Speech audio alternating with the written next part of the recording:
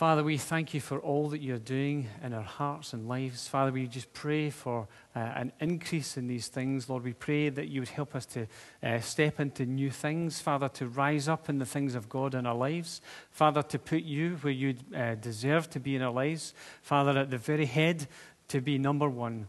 And Father, we read in your word about Jesus, who is the chief cornerstone. He is the head of the corner. He is the one who holds it all together. And Father, we look to Jesus today because it's all about him. This is his church. He is building it. And we are so pleased to be part of that. And we thank you for the privilege of being involved in building your kingdom, of seeing your rule and your authority being established on this earth. And Father, we pray that you'd help each and every one of us to rise up into the gift that you have put within us. Father, that we might know your presence. Father, that we might have faith rise within our hearts to see the things happen which you have already spoken about. Lord, help us to move into those things and to know your presence as we do it. Father, help us to seek you and put you first in all that we do in our lives. And Father, in all the things just that we find our hands doing. Father, we pray that you would bless each of those things. And Father, help us to really find our place, to find our niche. Father, we pray for your word as we just stop to consider it for a moment today. Lord, we ask that you would speak to us through it. And may we know your hand upon us. In Jesus' name, amen. Amen. Our series that we just kind of kicked off 2 weeks ago was Living Together. God has called us as his church to live together. And in the passage that we were to consider, John chapter 13 through to 17, I hope you've read through that, been meditating on it. But in that, Jesus says two things which I think are really fundamental, they're foundational when it comes to the church, when it comes to living in unity. The last message was Jesus' command that we should love one another. That was what Jesus commanded his disciples. Love one another. And that was something that was to carry down through the generations all the way to us. And then in John chapter 17, we read how Jesus' prayer was for unity and really kind of praying that the disciples would come together in unity and also that we in 2019 as the church would come together in unity. I don't know if you can imagine the position that Jesus is in here. When he's saying these things, if you've read these passages, what's happening here is that Jesus has come to the end of his life, almost to the end of his life on earth. The moment's about to come when he's going to be crucified for our sin. They're going to put him on a cross. He's going to experience horrible things from other human beings. And he's going to go through a time where he was so distressed that the Bible says that when he was in that garden praying, that when he was sweating, it was blood that was coming out. He was so distressed about what was going to happen. And in the moments before he's in the garden, he's with his disciples. We talk about the Last Supper. You've probably all seen the painting of the Last Supper. This is the setting where he begins to say these things. He says these things to his disciples, love one another. And while his disciples are still there, in John 17, he begins to pray for his disciples. I don't know if you can imagine yourself being in that moment. If this was you in that moment, what would you want to say to the people who are closest to you? You would want to say, I think I would want to say, the things that really matter to me, the things that are really important to me. That's what I would want to share with those who are round about me. And Jesus talks about loving one another. And his prayer is that the disciples and that the church would be one. And it's a prayer that needs to be answered every day for you, for me, for the church, because the church is continually being added to day by day. And we as the church need day by day to learn how to be one, to learn how to live together, to love together, to serve together. And I'm going to cut short the reading because somebody's been taking up all my time today. I'm only joking. Martin, what you like? I'm going to read from John chapter 17 and verse 20. Hopefully you'll have read the passages before that. But I really want to focus on Jesus' prayer for all believers, the prayer for us as well. And this is what he says, my prayer is not for them alone, talking about the disciples. I pray also for those who will believe in me through their message. Can you imagine what would have happened if nobody had believed the disciples' message? That Jesus had risen on the third day and had appeared to all these hundreds of people and then had actually ascended back into heaven to be with his Father. These guys knew that this message was real, and they convinced other people exactly that it was real, and other people believed, and so we are here today. He prays for them that all of them, verse 21, may be one, Father, just as you are in me and I am in you. May they also be in us, so that the world may believe that you have sent me. Pause to think about that. There's a reason for Jesus praying this, that the world may believe that you have sent me. Ever since 9/11, there's been a rise in what is called the new atheism. It's basically the old ideas that were promoted in atheism years ago, which have been regurgitated and represented into our world. And there's a growing kind of apathy about the church, and there's a growing rise in secularism and all of these things. And this challenges me because I think the world needs to know who Jesus is. And the way that they'll see who Jesus is by that being demonstrated in the church.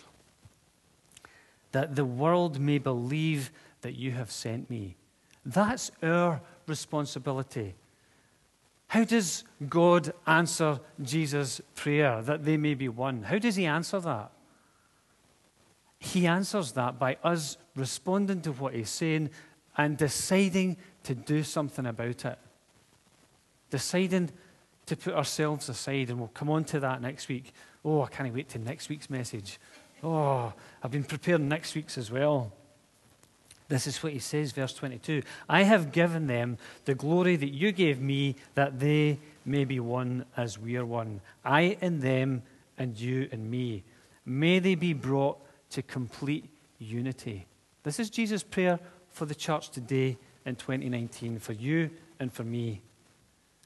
Why? To let the world know that you sent me and have loved them even as you have loved me. Father, I want those you have given me to be with me where I am and to see my glory, the glory you have given me because you loved me before the creation of the world. Righteous Father, though the world does not know you, I know you, and they know that you have sent me. I have made you known to them and will continue to make you known in order that the love you have for me may be in them and that I myself may be in them. What an incredible prayer. It's just so powerful. Jesus is praying for us, and we need to get that. We need to get that he's praying for us. Can I encourage you to keep reading those verses, to meditate on them, to ponder over them? He says, my prayer is not for them alone, the disciples. I pray also for those who will believe in me through the message. And what does he pray? That all of them may be one, Father, just as you are in me and I am in you.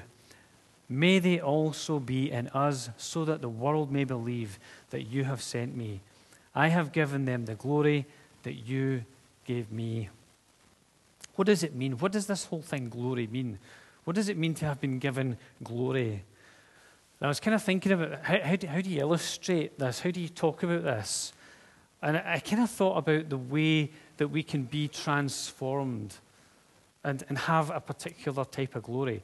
You know, I'm into nature, as most of you know, and there's something, I took a picture of a little wood anemone up in the north of Scotland somewhere, and I was blown away by this tiny little plant that just flourishes along the riverbank, and it has its own particular kind of glory.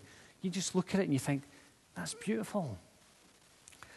It made me think about maybe a more kind of practical example. I'm not really into this stuff, but some of you guys will be. This is a picture of the same woman, one taken before makeup and probably a little bit of Photoshop, okay? And then the second one after makeup and maybe just a tad of Photoshop, okay? one type of glory, an ordinary person, okay? I think this girl looks fine the way she is without makeup, let me say. This is a big deal, isn't it?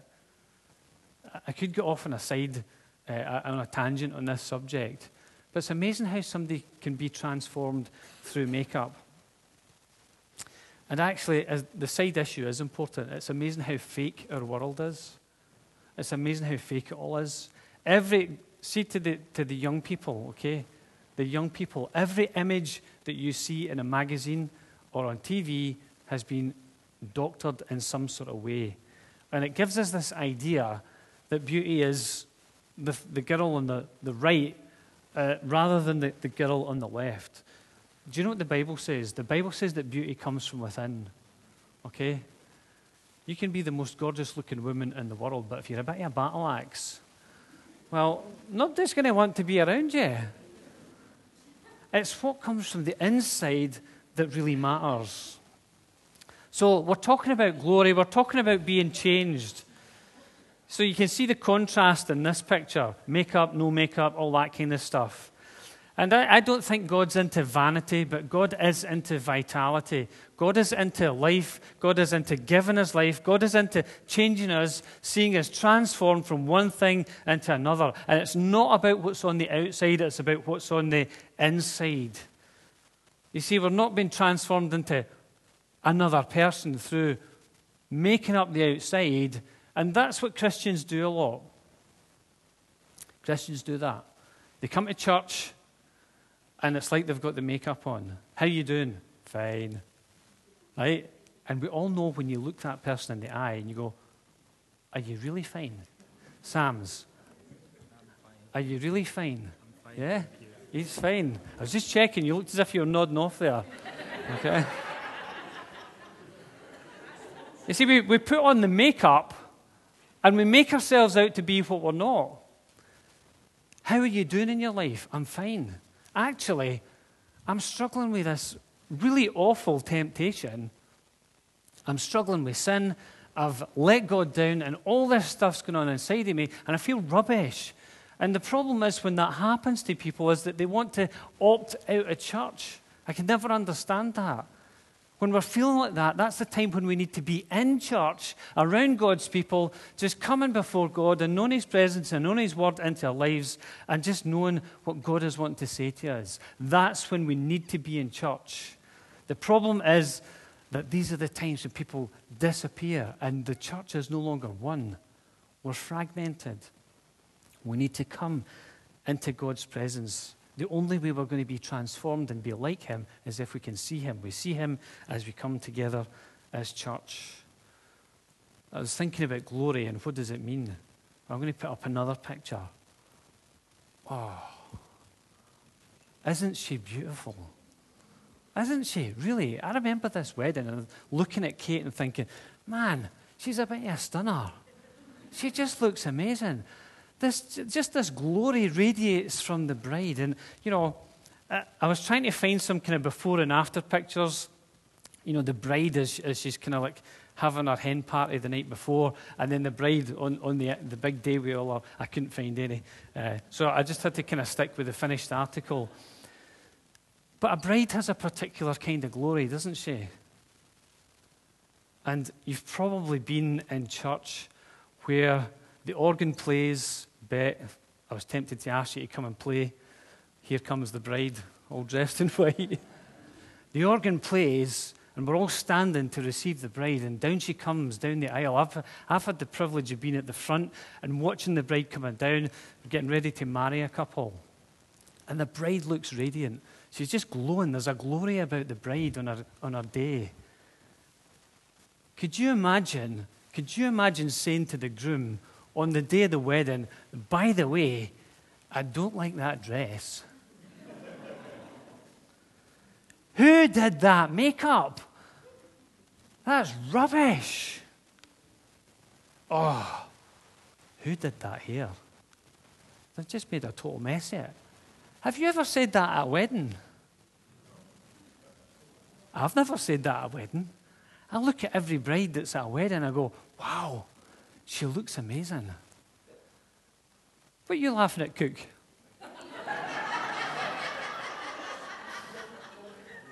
You look at the bride and you think she just looks stunning. Here's one of the things that the Bible says about the church. The church is likened to the bride of Christ. That's what we have to be like. We have to be like the bride of Christ.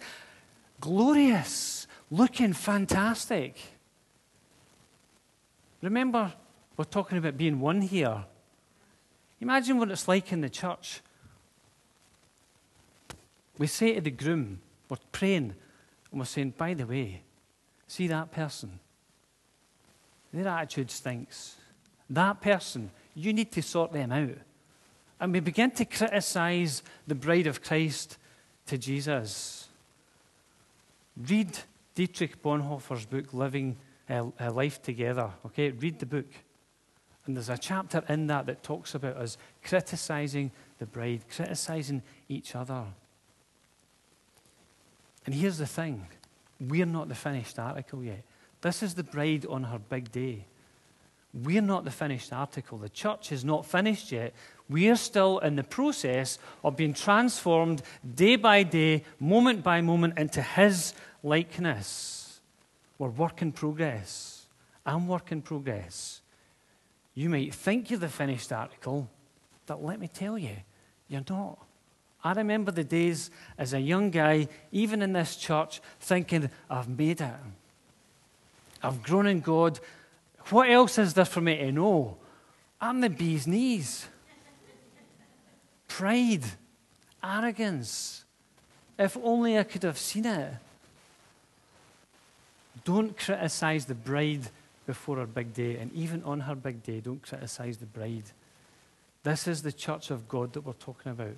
Does that mean to say we can't correct people when they make mistakes? Of course we can. But how do we do that? How do you like to be corrected if you're kind of straying off the path? Do you like it when somebody comes along and goes, psh? Yeah? I don't. I don't like getting a slap when I get it wrong. I know what that feels like. The point is that we're all in the process of being transformed into His likeness. Let me read a few verses from 2 Corinthians. I think these are important verses. 2 Corinthians chapter 3, verses 16 through to 18. It says, but whenever anyone turns to the Lord, the veil is taken away. The context of what Paul is talking about here, and we'll come to the rest of the passage in a minute, is the glory of the old covenant, the law which Moses brought down from the Mount of Sinai. And we read about that in Exodus 34, 29 to 35. And it says that his face shone. He'd been in the presence of God, and when he came down off Sinai, his face was glowing. And, he was coming to share what God was saying to the people, and they had to ask him to put a veil on. His face was covered. They couldn't look on him. Verse 17. Now the Lord is the Spirit, and where the Spirit of the Lord is, there is freedom. We've entered into a new covenant, a grace covenant. And I find that wonderful. Where the Spirit of the Lord is, there is freedom. And we, who with unveiled faces all reflect the Lord's glory, are being transformed into His likeness with ever-increasing glory. The King James Version talks about glory to glory, which comes from the Lord who is the Spirit. We are the bride of Christ. We are a work in progress. We are being transformed into His likeness. And can I ask that we don't criticize the bride until she's ready? And she'll not be ready until the day when God comes back, when Jesus comes back for His bride. The Bible talks about a time when Jesus is going to come back and He's going to take the church to be with Himself. Those who have died in Christ will be raised to life. We who are left, the Bible says, will be caught up to meet Him in the air. What an incredible thing. What's heaven like? Awesome. So we're to be one because God has given us His glory, transformed into His likeness. And let me say, the more transformed into His likeness we are, the more that we will see Christ in other people. I should be able to see Jesus in you. You should be able to see Jesus in me. And it's Him that brings us together. Martin was correcting me during the week. He says, see that slide you had up last week with the stones? It was missing something. It was missing the mortar in between the stones, because Jesus is the mortar that brings us all together. Well done. 10 out of 10, right? You're going to be preaching next week, okay? We're a work in progress, and it is Jesus that links us together. Listen to what Romans 12, chapter 1 and 2 says. Therefore, I urge you, brothers, in view of God's mercy, to offer your bodies as living sacrifices, holy and pleasing to God. This is your spiritual act of worship. One of the ways that we do that is expressing our praise through song. I remember the days when I had less confidence, and I was really quite uptight about jumping about in the house of God and dancing and raising hands and all that kind of weird stuff that we do. Do you know when that changed? It changed when I got over myself. I'm an introvert at heart. I am. I'm a quiet, shy person at heart. But see, jumping about in the house of God. There's a song that was playing earlier from our Watoto friends, God's Great Dance Floor. Do you know, what's that song all about? I'm not really sure, but I love it because it's filled with joy. And you can jump up and down in the house of God and enjoy being in His presence. It's our spiritual act of worship. It's one of many ways that we worship God, by dying to ourselves and making ourselves a living sacrifice, getting rid of the old person, being transformed from glory to glory, being transformed, as it says here, through the renewing of your mind. Then you'll be able to test and approve what God's will is, His good, pleasing, and perfect will. I've got lots of notes here, but I'm going to try and wrap things up. We will look at these, there's kind of things that you can look at in the Connect group. I'm going to jump to thinking about oneness and witness. Slide 14. I don't know which one's slide 14. Pass all this stuff. Did I pass it? Okay. Listen to what it says here. May they be brought to complete unity to let the world know that you sent me and have loved them, even as you have loved me. Father, I want those you have given me. You imagine yourself being in the room when this has been prayed. Father, I want those you have given me to be with me where I am and to see my glory, the glory you have given me because you have loved me before the creation of the world. Righteous Father, though the world does not know you, I know you, and they know that you have sent me.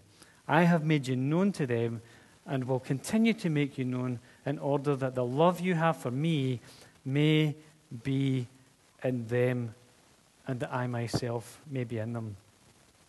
John is an incredible gospel, incredibly theological. Echoes of Genesis. In the beginning was the Word, and the Word was with God, and the Word was God. Read the beginning of Genesis and you'll see the parallels. Describing this incredible person, Jesus, the insights that John had were phenomenal.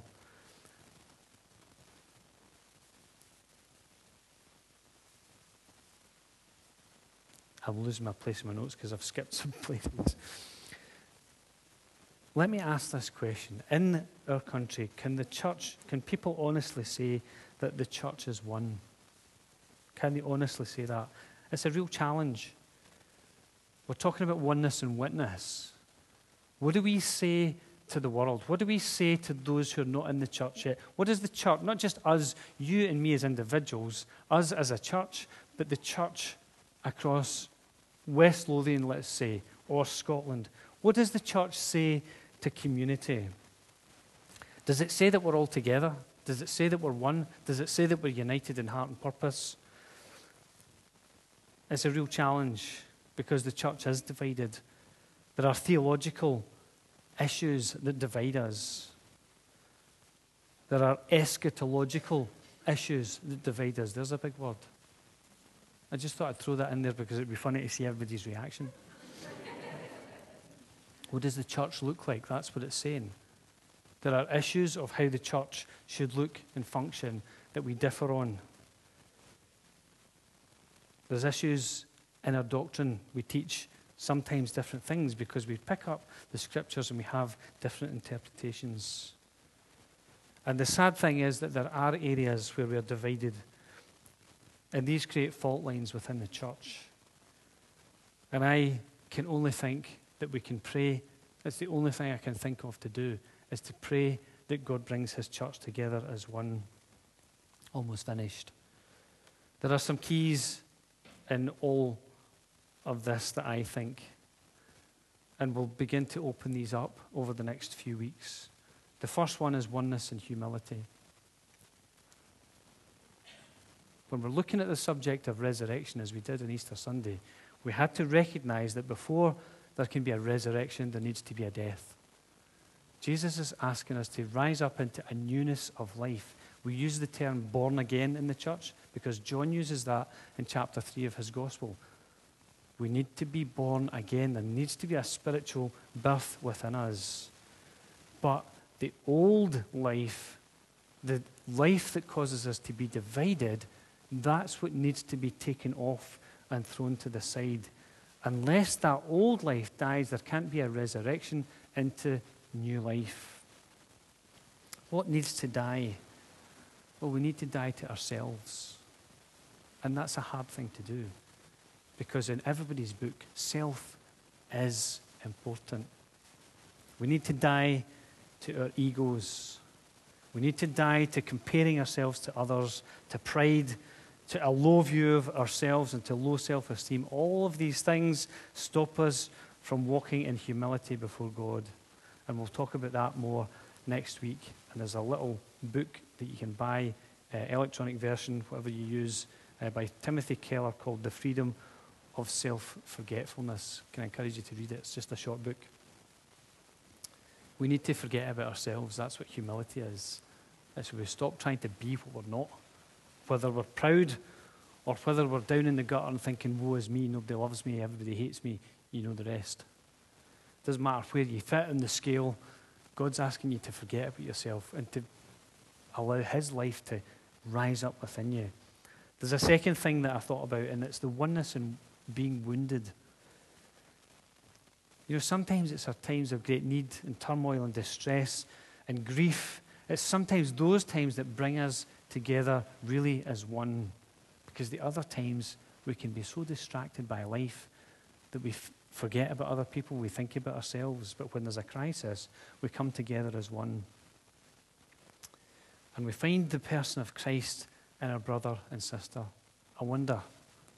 When there are issues in our life, can we go to somebody else in the church and find Christ in that other person? Because that's what God is asking us to be transformed, to be that beautiful bride, so that we can find Christ in other people. In Jesus' most critical hour, this was what was on his mind. This is what brought them together. Okay, the disciples deserted Jesus, but after that, they came together as one. And then lastly, oneness and purpose. And as we've seen through looking at the acts of the Spirit of Christ working in and through the apostles, their purpose was clearly to take the gospel to the ends of the earth. And the church in 2019 is no different. That's why Watoto are here. They're here to take the gospel to the ends of the earth. I was just chatting with Brian last night, and Watoto have been in Japan. I was amazed at that. A country where there's a very, very small church, and they have been witnesses and ambassadors for Christ in that country. That just blew me away. I was like, that's fantastic. And I take my hat off to you guys. That means I salute you, I celebrate you. I'm thankful for what you do. And keep doing it well as you do. You know, over the next few weeks, we're going to look at different levels of unity and really consider what it means to be united as a church, to be united as people. And, you know, my hope is that we become a healthier church. A divided church can't be healthy. My hope is that we begin to grow as a church. A divided church can't grow. God can't bless a divided church. Can't do it. Read Psalm 133. If you're in any doubt about that, read Psalm 133. God commands a blessing when brothers and sisters live together in unity. And in order to do that, there are some things about us that need to fall by the wayside. Musicians, please come back up. We're going to pray, and then we're going to take up our offering. If you're visiting with us, don't feel under any pressure to put anything in the offering. It's not an issue. It's really for people who call the church home here. But let's pray, and let's really seek God's blessing on what we do today. Father, we thank you for this church. We thank you for the way that it was birthed. Father, we thank you for every person who's here today. And Lord, we just ask that you'd help us to rise up into all that you have for us. And Lord, I pray for anybody in here today who is not a Christian, who's never made that decision to follow you. Lord, that today would be the day where they decide to follow you. And can I just say, as every head is bowed and every eye is closed, if you've never made that decision to invite God into your heart, then today can be your day. This is the day where you acknowledge that Jesus died for your sin, that he took on himself all of our sin and offered us a way to have that relationship with God. And so today, if you've never done that, then can I encourage you just to do that today? Come and chat with me at the end. I'll be at the front, and we can help you and lead you in a prayer with that. And we've got some books and things that we can give you as well. But Father, we just thank you for what you're doing in our lives. We thank you for Watoto being with us today. And Lord, we look forward to a great night tonight. And Father, we just pray for the boys and girls and for their leaders, Lord, for all who help them, that your blessing would be upon them. In Jesus' name, amen.